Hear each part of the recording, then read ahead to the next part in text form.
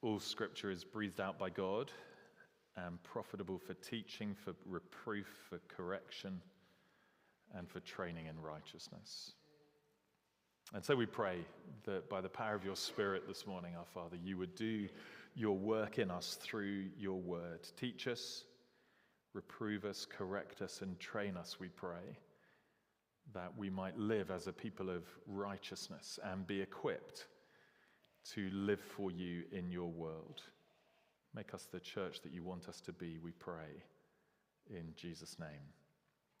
Amen. Let me read then 2 Timothy chapter 4. I charge you in the presence of God and of Christ Jesus, who is to judge the living and the dead, and by his appearing and his kingdom, preach the word.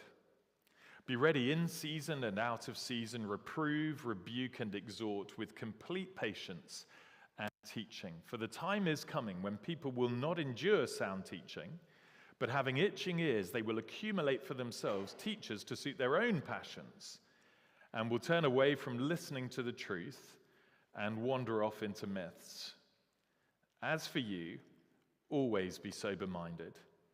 Endure suffering, do the work of an evangelist, fulfill your ministry.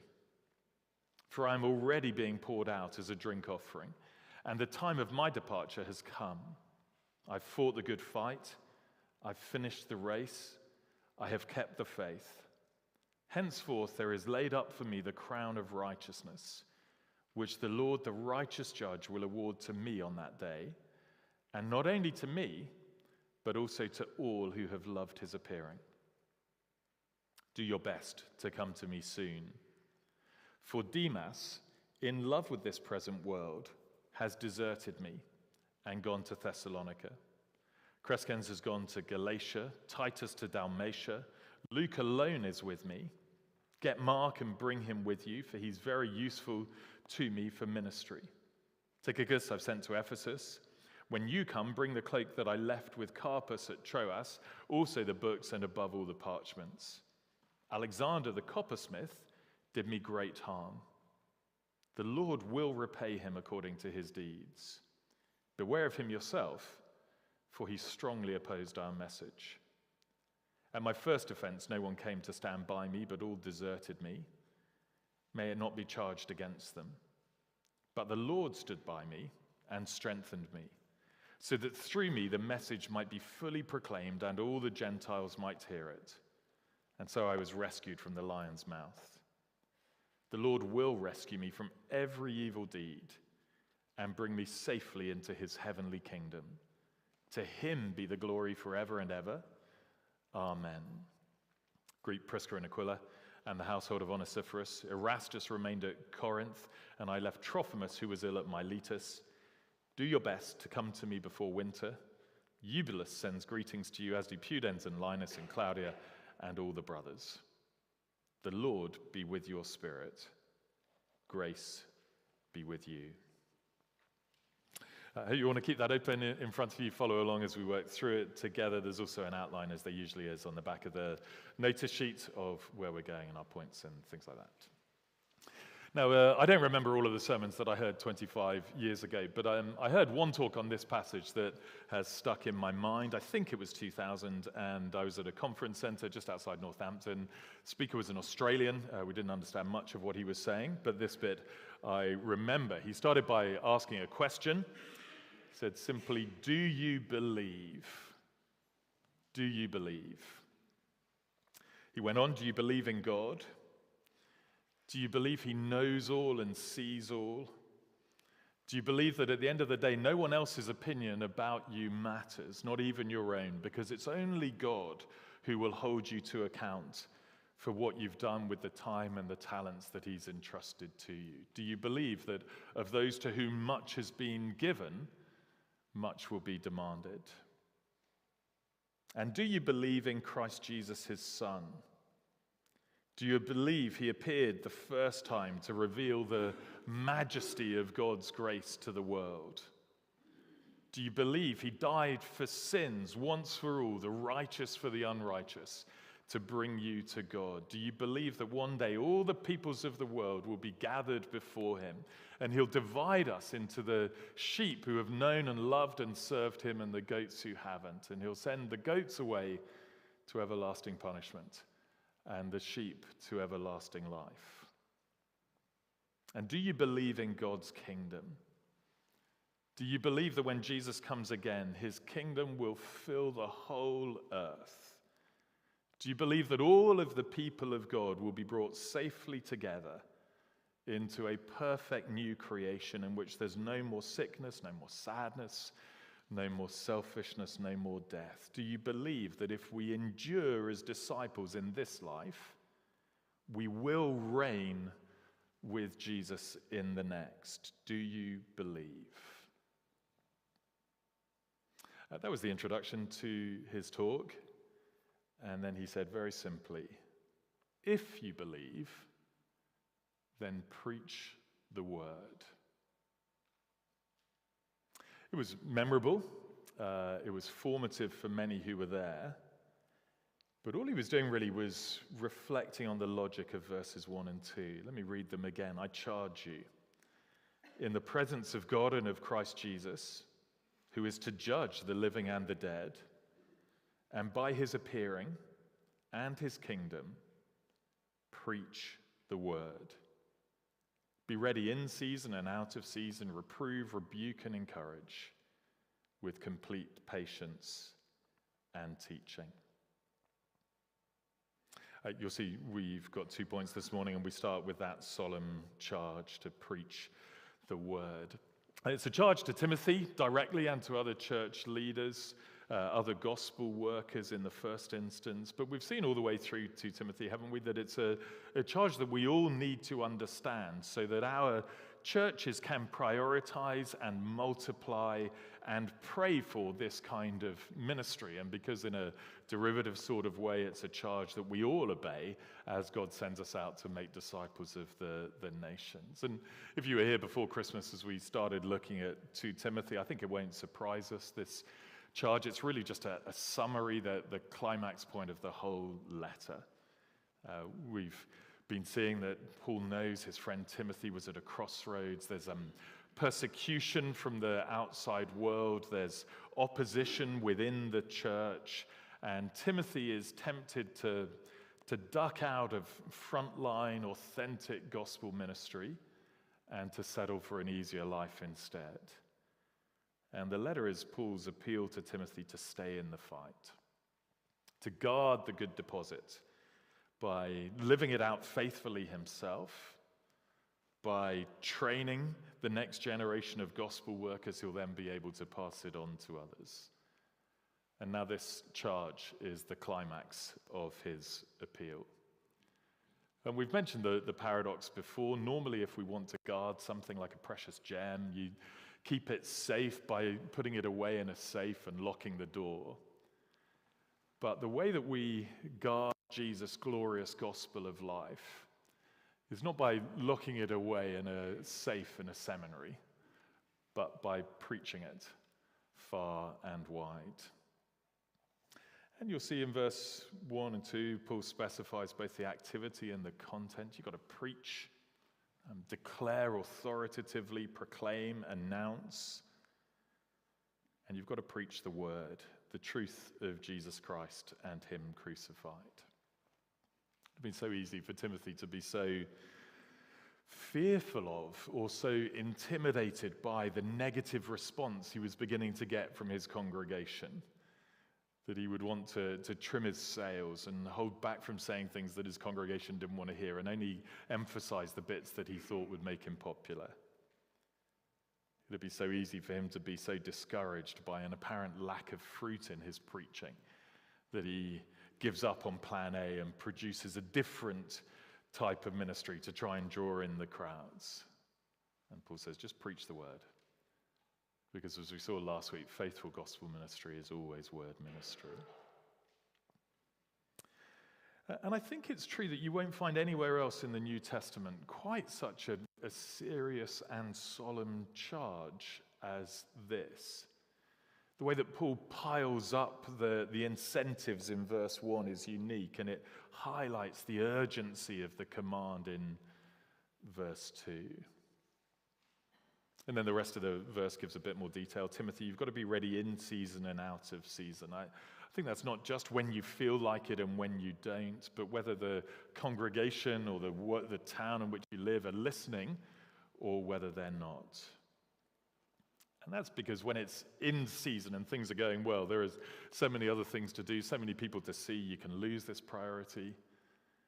And when it's out of season, you can be so distracted by complaints and so personally discouraged and so desperate for fruit that your focus goes. And so Paul says, hold your nerve and preach the word. Put the word to work for the purpose for which it was given. We saw up in verse 16 of chapter 3 that God's word is profitable for all of those things, teaching, reproof, correction, training in righteousness. And now Timothy's to reprove, to rebuke, to encourage. That's because in any congregation, there'll be people whose understanding of God's truth is a little bit wonky in places. We're all like that. And there'll be people whose living is a little bit compromised in one way or another. And so when it's needed, the leaders of the church correct, they rebuke, they encourage, and everybody together is to submit all of their belief and all of their behavior to the clear teaching of God's word. That's a long work. It's a slow work. None of us are as quick to learn as we should be. And certainly none of us are as quick to change as we would like to be. We're all like that. And so end of verse 2, Timothy, you've got to carry out this teaching ministry with complete patience, trusting God to do his work in his time in different people's lives. The context, for the charges spelled out in verses 3 and 4, we've seen it before in the letter, the time is coming when people will not endure sound teaching, but having itching ears, they will accumulate for themselves teachers to suit their own passions, will turn away from listening to the truth and wander off into myths. It's funny because the verbs are in the future, but the letter has taught us that the future is already here. People in Ephesus were already departing from the truth, already listening to false teachers. They were far more popular than Paul and Timothy. And the accumulate word in verse 3 is interesting. Paul says they heap up teachers who will say what they want to hear. I don't know if you've noticed this. When people are departing from what's here called the sound faith, from the clear teaching of the apostles in the Bible, when they're departing from that, they never come to you and say, hey, I've decided to wander off into myths. They come to you and said, I've got the courage to ask some important questions. And then they surround themselves with new teachers and friends who will affirm them on their journey away from the truth. Because in that way, they don't have to think of themselves as people who are deserting or departing from the truth. They can picture themselves as people who are making progress instead. And Paul is urging Timothy not to allow his own ministry to be reshaped by people who are turning from the truth. And so verse 5, as for you, always be sober-minded, keep a clear head, endure suffering, it's going to come, do the work of an evangelist, and fulfill your ministry. The verse deserves a sermon on its own, to be honest. But that last command, you've started well, Timothy, but the race isn't over. So fulfill, accomplish fully the work that God has given you. Why? On to verse 6. For I am already being poured out as a drink offering, and the time of my departure has come. I've fought the good fight. I've finished the race. I've kept the faith. Henceforth there is laid up for me the crown of righteousness, which the Lord, the righteous judge, will award to me on that day, and not only to me, but also to all who have loved his appearing. A drink offering was a sacrifice that was offered to God in the Old Testament. It was literally poured out in the holy place. And Paul says, that's what's happening to my life right now. I'm about to die. I'm going to depart and go and meet my Maker. In other words, I've done my bit. He says, fought the good fight. We met the good soldier in chapter 2, the one whose only concern was to please their master in heaven. And Paul says, I've fought the fight. We met the athlete in chapter 2 who only wins the prize if they compete according to the rule. And Paul says, I've run the race. I've done all of God's work that he's given to me in the way that he told me to do it. I've reached the finishing line. I have kept the faith. It's as though Paul had only ever had one thing on his bucket list. All he ever wanted to do was to preach the word. And now he can say, I've done it, I've endured. And so he shifts in his head from looking back with contentment to looking forward with confidence. As he says these amazing words, henceforth there is laid up for me the crown of righteousness, which the Lord, the righteous judge, will award to me on that day. And not only to me, but also to all who have loved his appearing. I don't know if you've ever thought much about what it will be like when you meet Jesus. We'll all be before him one day. It's obvious that Paul's mind turned there often. Maybe as he got older and came closer to the end, his mind turned there even more, we don't know.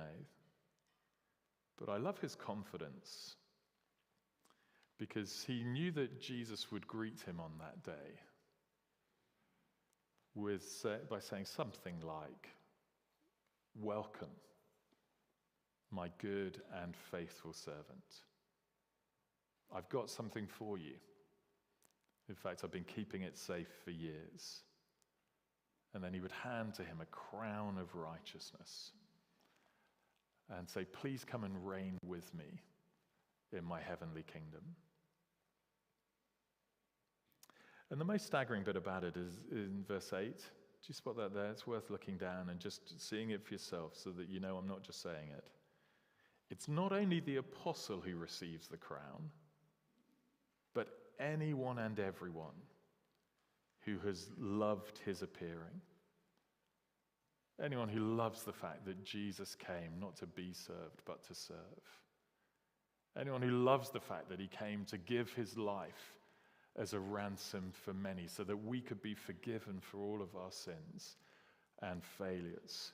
Anyone who loves that he rose from the dead and ascended to heaven and reigns now at the right hand of the Father. Anyone who's loved his appearing will receive that crown, a crown of righteousness.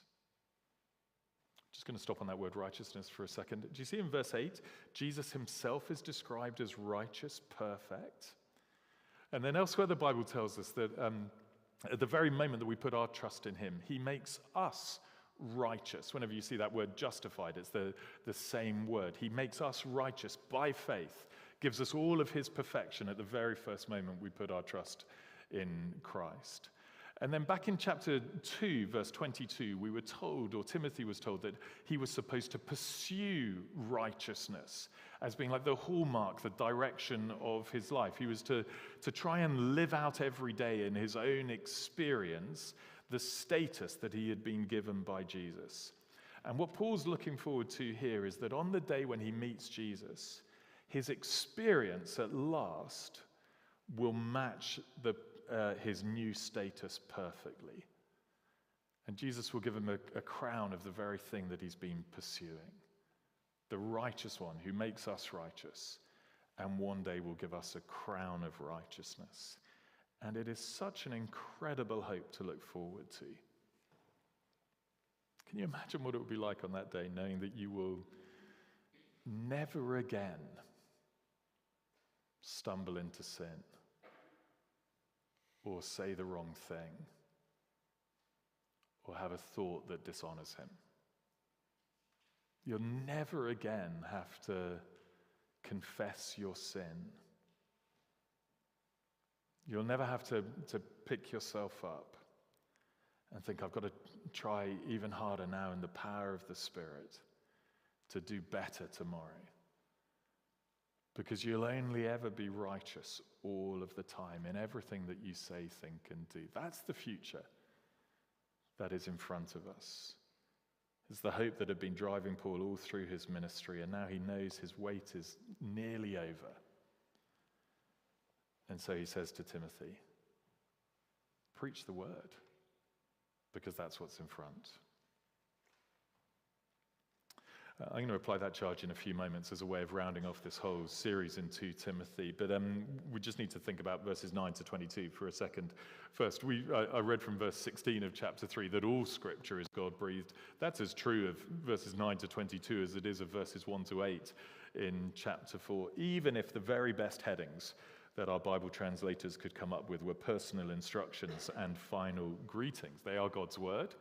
And as we look at them now, taken together, they give us our second point, a strategic theme of undying gospel ambition.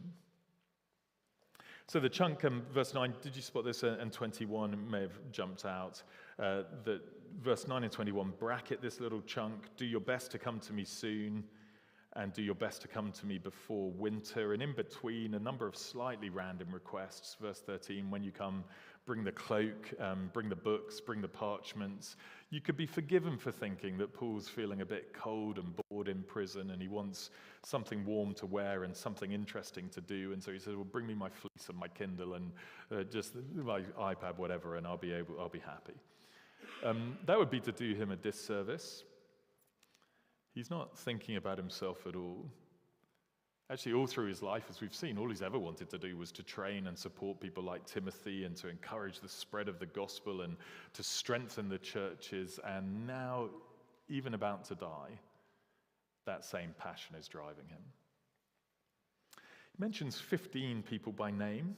I'm bracketing them together into the good guys and the bad guys with a lesson from each group. Demas in verse 10 is one of the most chilling characters in the whole Bible. Obviously a close friend of Paul. Elsewhere, he's mentioned alongside Luke as one of Paul's most trusted co-workers. And that must have made it all the more painful that, as it says there, he had deserted Paul and gone to Thessalonica because he loved this world. Love's been a theme in the letter. In chapter 3, the false teachers loved themselves and pleasure and money more than they loved God.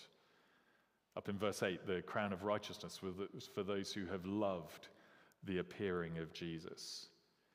And Demas had fallen in love with this present world, which is not to say that he liked sunsets and beaches and sunrises, but is to say that the direction, the center of his heart was not on God, but on the things of this world, a world living in ignorance and opposition to God himself. I don't know if this is more alarming or not. Some commentators suggest that he may not have abandoned Christ altogether. I'm not sure about that. At the very least, he decided that partnering with Paul was a little bit uncomfortable. And so he deserted him and suddenly, it seems, felt cool to go and serve God somewhere nicer. It could be, I don't know, maybe there were better schools for his kids in Thessalonica. Maybe the manse had an extra bedroom, I don't know. Crescens and Titus had gone as well. We're not told if they deserted as well, but still their departure had increased Paul's isolation. No ambiguity, verse 14, about Alexander the coppersmith. Paul says he did me great harm. In 1 Timothy, we're told Alexander rejected the faith personally. Apparently that's not enough. Now he's personally attacking Paul in some way. Why tell Timothy all of this? It may not feel like the most encouraging thing to read. Isn't it much better to hear a bit more about the crown? What's the lesson of these bad folks? In part, I think it's that Timothy needs to know who his friends are. Look at verse 15. Beware of him yourself. Is there also a little warning shot across Timothy's bow? Demas started really well. So did Alexander. But look where they are now. Timothy, you continue in the right path you're on. The good guys are people and girls are people like Luke and Mark in verse 11. Luke alone is with me. Get Mark and bring him with you, for he's very useful to me for ministry. Tychicus I've sent to Ephesus. Verse 19, greet Prisca and Aquila and the household of Onesiphorus. Erastus remained at Corinth. I left Trophimus, who was ill at Miletus. Do your best to come before winter. Eubulus sends you greetings, as do Pudens and Linus and Claudia and all the brothers. Someone did a PhD on the different ministry associates that Paul worked with as an apostle. You add them all up, there's more than 100 of them. And some of them he worked with for quite a long period of time, and some of them it was just for a little season. But it seems that all the while his goal with the people that he gathered around him and then deployed elsewhere was to break new ground for the gospel and then to strengthen the churches that he'd established. And the picture I've got of Paul here is a bit like a general. And his troops have been out fighting for a little while, and then he gathers them all back together, makes sure they're all okay again, and then he is wanting to deploy them afresh in the most strategic way possible so that the gospel can continue to advance when he's in a coffin. And that is the lesson of the good guys. That gospel partnership, people working together for the same end, really matters. And gospel ambition never retires. There's a video on YouTube of sports men and women who made the mistake of celebrating too soon in a race. And it's tragic to watch because you see them in cyclists or runners or whatever else, and they're just about to win, but they start slowing down and in some cases waving at to the crowds and showboating, and then someone overtakes them and claims the gold. And if you're unkind, as clearly some of you are, you laugh at those poor people. But the reason that you laugh at them is the first thing you're ever told to do in a race is not to slow down before the finish.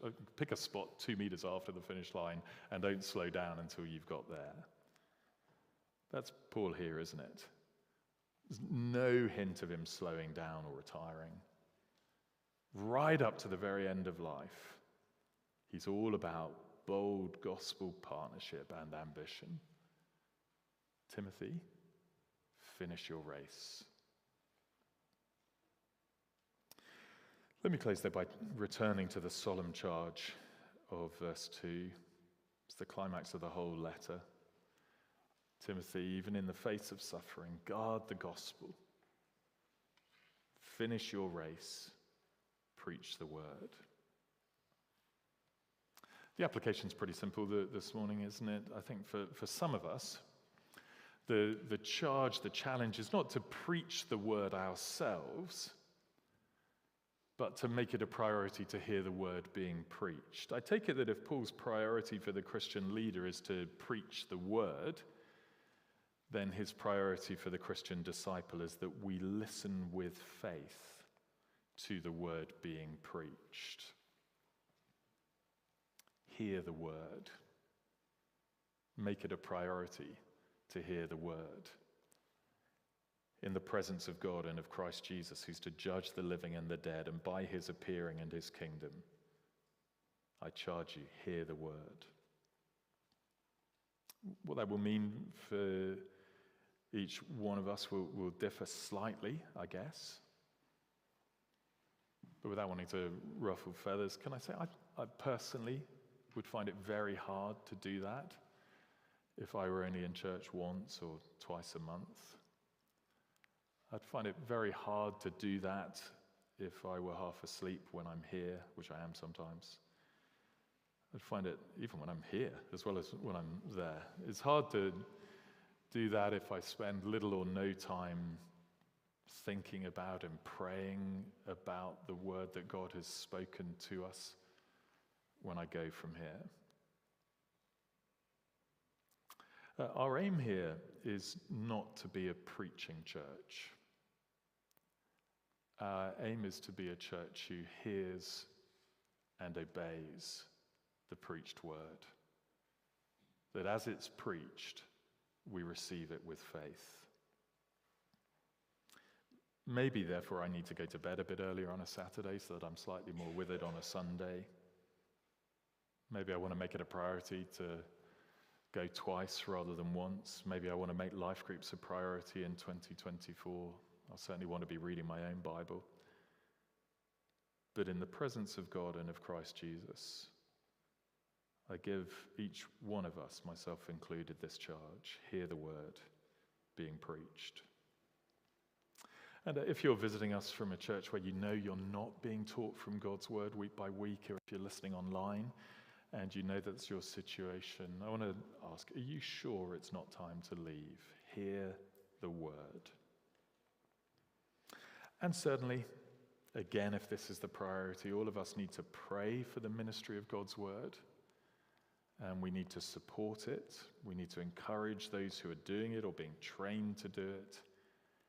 And we want to, by God's grace and with the help of the Spirit as we pray, never be the people of verse 3 who no longer endure sound teaching, but having itching ears, we accumulate for ourselves teachers to suit our own passions.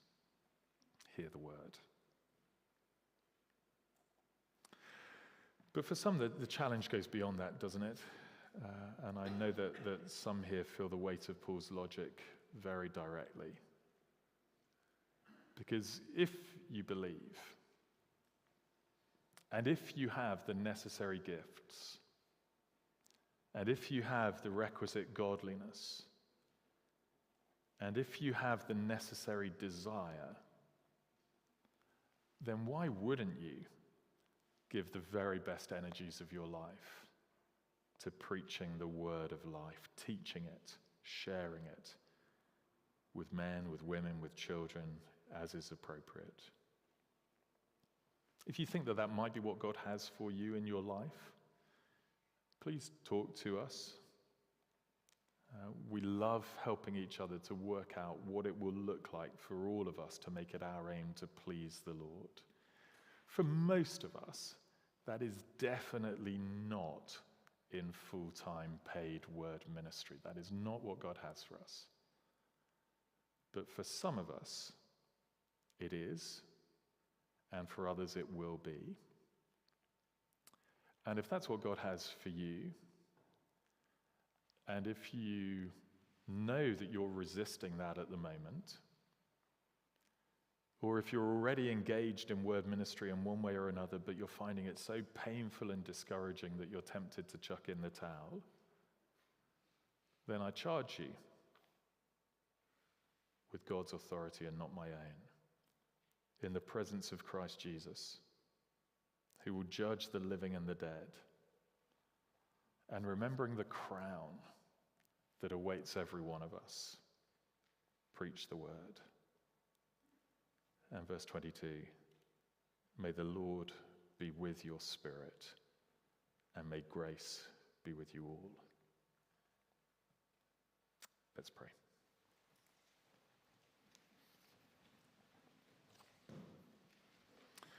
Almighty God, we want to thank and praise you for your word. We want to thank and praise you for your kingdom, for the appearing of your Son, for the grace that is freely available to all who trust in him. I want to thank you that your Son, the Lord Jesus, abolished death and in his own resurrection brought life and immortality to light through the gospel. I want to thank you for the crown, the welcome that awaits all of us who have trusted in Jesus and loved his appearing, not because of our performance, but because he died on the cross for us. We praise you for that hope. And we pray, therefore, that you would help us to be a hearing church, a doing church, and that you would help us in whatever way is appropriate for us, either to support and encourage and pray for and fund those who are doing this work, or to give ourselves to it, that we might preach the word in season and out of season. And we pray it for Jesus' sake. Amen.